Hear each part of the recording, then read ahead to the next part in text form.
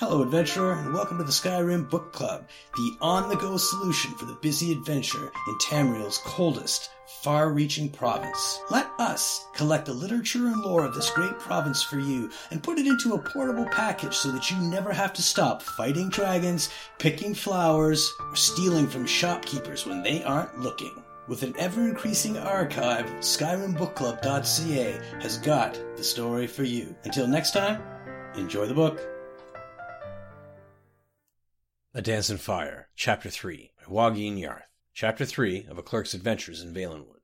Mother Pascost disappeared into the sordid hole that was her tavern, and emerged a moment later with a scrap of paper with Liodes Eurus's familiar scrawl. Decimus Scotti held it up before a patch of sunlight that had found its way through the massive boughs of the Tree City, and read, Scotti, so you made it to Falinesti Valenwood. Congratulations! I'm sure you had quite an adventure getting here. Unfortunately, I'm not here anymore, as you probably guess. There's a town downriver called Athy I'm at. Get a boat and join me. It's ideal. I hope you brought a lot of contracts, because these people need a lot of building done. They were close to war, you see, but not so close they don't have any money left to pay. Ha ha. Meet me down here as soon as you can. Eurus.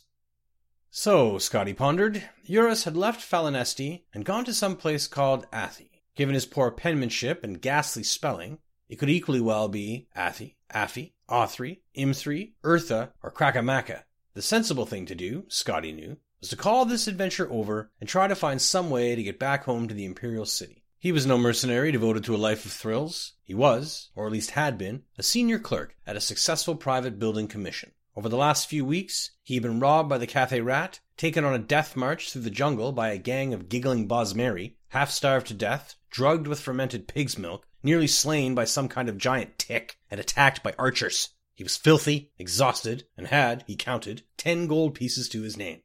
Now, the man whose proposal brought him to the depths of misery was not even there. It was both judicious and seemly to abandon the enterprise entirely. And yet, a small but distinct voice in his head told him, You have been chosen. You have no other choice but to see this through.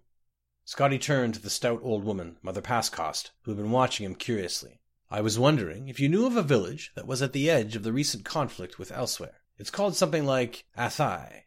You must mean Athay, she grinned. My middle lad, Viglil, he manages a dairy down there. Beautiful country, right on the river. Is that where your friend went? Yes, said Scotti. Do you know the fastest way to get there? After a short conversation, an even shorter ride to Falinesti's routes by way of the platforms, and a jog to the riverbank, Scotti was negotiating transport with a huge fair-haired Bosmer with a face like a pickled carp.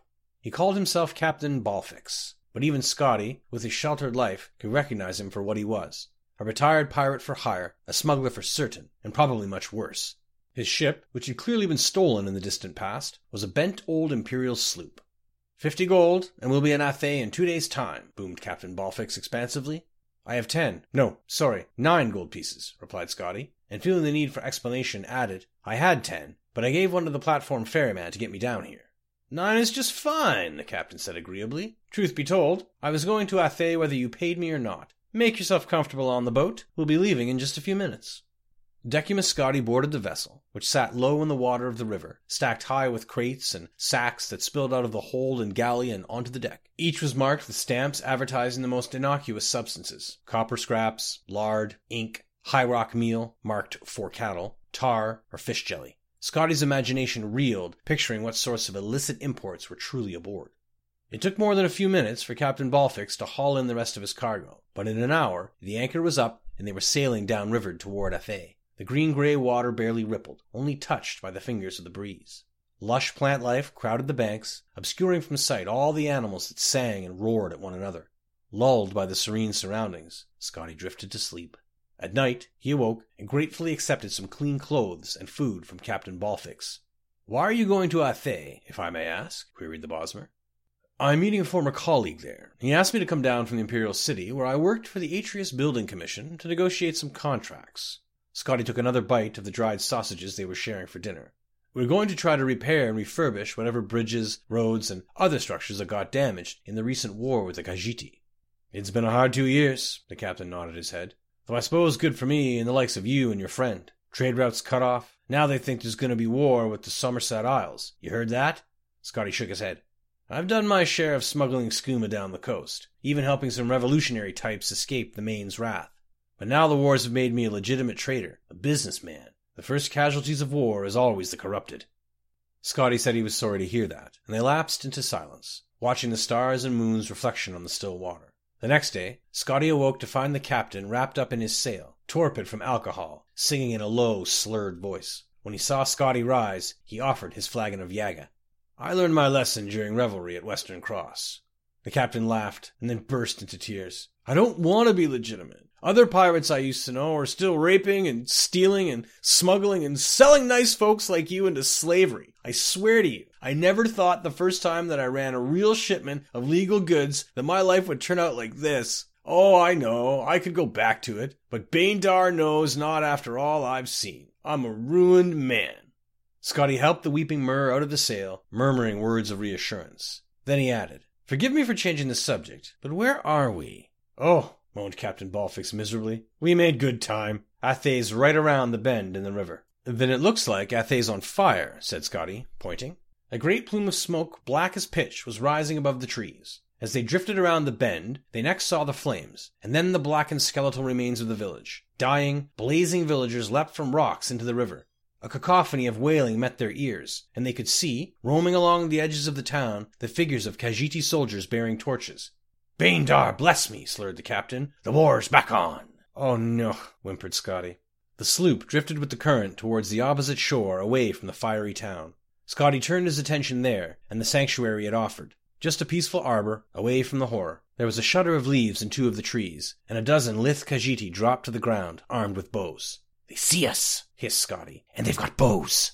"Well, of course they have bows," snarled Captain Balfix. "We Bosmer may have invented the bloody things, but we didn't think to keep them secret, you bloody bureaucrat. They're setting their arrows on fire. Yes, they do that sometimes. Captain, they're shooting at us. They're shooting at us with flaming arrows." "Ah, so they are," the captain agreed. "The aim here is to avoid being hit." But hit they were, and very shortly thereafter. Even worse, the second volley of arrows hit the supply of pitch, which ignited in a tremendous blue blaze. Scotty grabbed Captain Balfix, and they leapt overboard just before the ship and all its cargo disintegrated. The shock of the cold water brought the Bosmer into temporary sobriety. He called to Scotty, who was already swimming as fast as he could toward the bend. "Master Decumus, where do you think you're swimming to?" "Back to Falinesti," cried Scotty.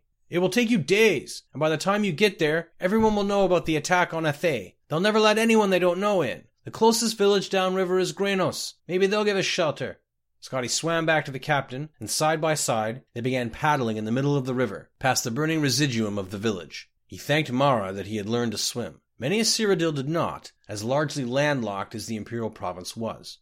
Had he been raised in Mir Korup or Artemon, he might have been doomed. But the imperial city itself was encircled by water, and every lad and lass there knew how to cross without a boat, even those who grew up to be clerks and not adventurers. Captain Balfix's sobriety faded as he grew used to the water's temperature. Even in wintertide, the Xylo River was fairly temperate, and, after a fashion, even comfortable. The Bosmer's strokes were uneven, and he'd stray closer to Scotty and then further away, pushing ahead and then falling behind.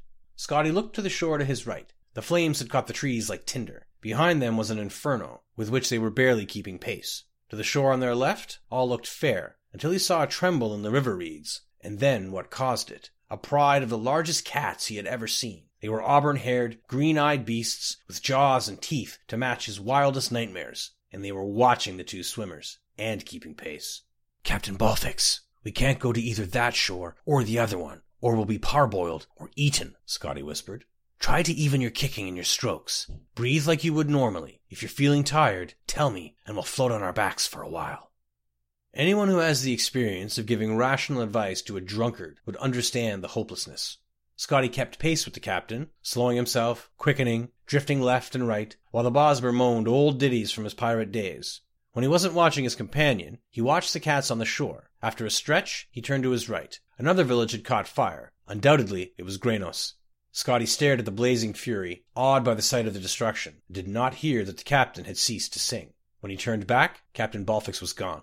Scotty dove into the murky depths of the river over and over again. There was nothing to be done. When he surfaced after his final search, he saw that the giant cats had moved on, perhaps assuming that he too had drowned. He continued his lonely swim downriver. A tributary, he noted, had formed a final barrier, keeping the flames from spreading further, but there were no more towns. After several hours, he began to ponder the wisdom of going ashore. Which shore was the question. He was spared the decision. Ahead of him was a rocky island with a bonfire. He did not know if he were intruding on a party of Bosmeri or Khajiiti, only that he could swim no more. With straining, aching muscles, he pulled himself onto the rocks. They were Bosmer refugees, he gathered, even before they told him. Roasting over the fire was the remains of one of the giant cats that had been stalking him through the jungle on the opposite shore. "Sensha tiger," said one of the young warriors ravenously. "It's no animal. It's as smart as any Cathay rat or Omez, or any other bleeding Khajiiti. Pity this one drowned. I would have gladly killed it. You'll like the meat, though. Sweet, from all the sugar these asses eat." Scotty did not know if he was capable of eating a creature as intelligent as a man or Mur, but he surprised himself, as he had done several times over the last days. It was rich, succulent, and sweet, like sugared pork, but no seasonings had been added. He surveyed the crowd as he ate, a sad lot, some still weeping for lost family members. They were the survivors of both the villages of Granos and Athay, and war was on every person's lips. Why had the Khajiiti attacked again? Why, specifically directed at Scotty as a Cyrodiil, why was the Emperor not enforcing peace in his provinces? "I was to meet another Cyrodiil," he said to a Bosmer maiden, who he understood to be from Athay. "His name was Liodes Eurus. I don't suppose you know what might have happened to him." "I don't know your friend, but there were many Cyrodiils in Athay when the fire came," said the girl. "Some of them, I think, left quickly. They were going to Vindisi, inland, in the jungle. I am going there tomorrow, so are many of us. If you wish, you may come as well." Decimus Scotty nodded solemnly. He made himself as comfortable as he could in the stony ground of the river island, and somehow, after much effort, he fell asleep. But he did not sleep well.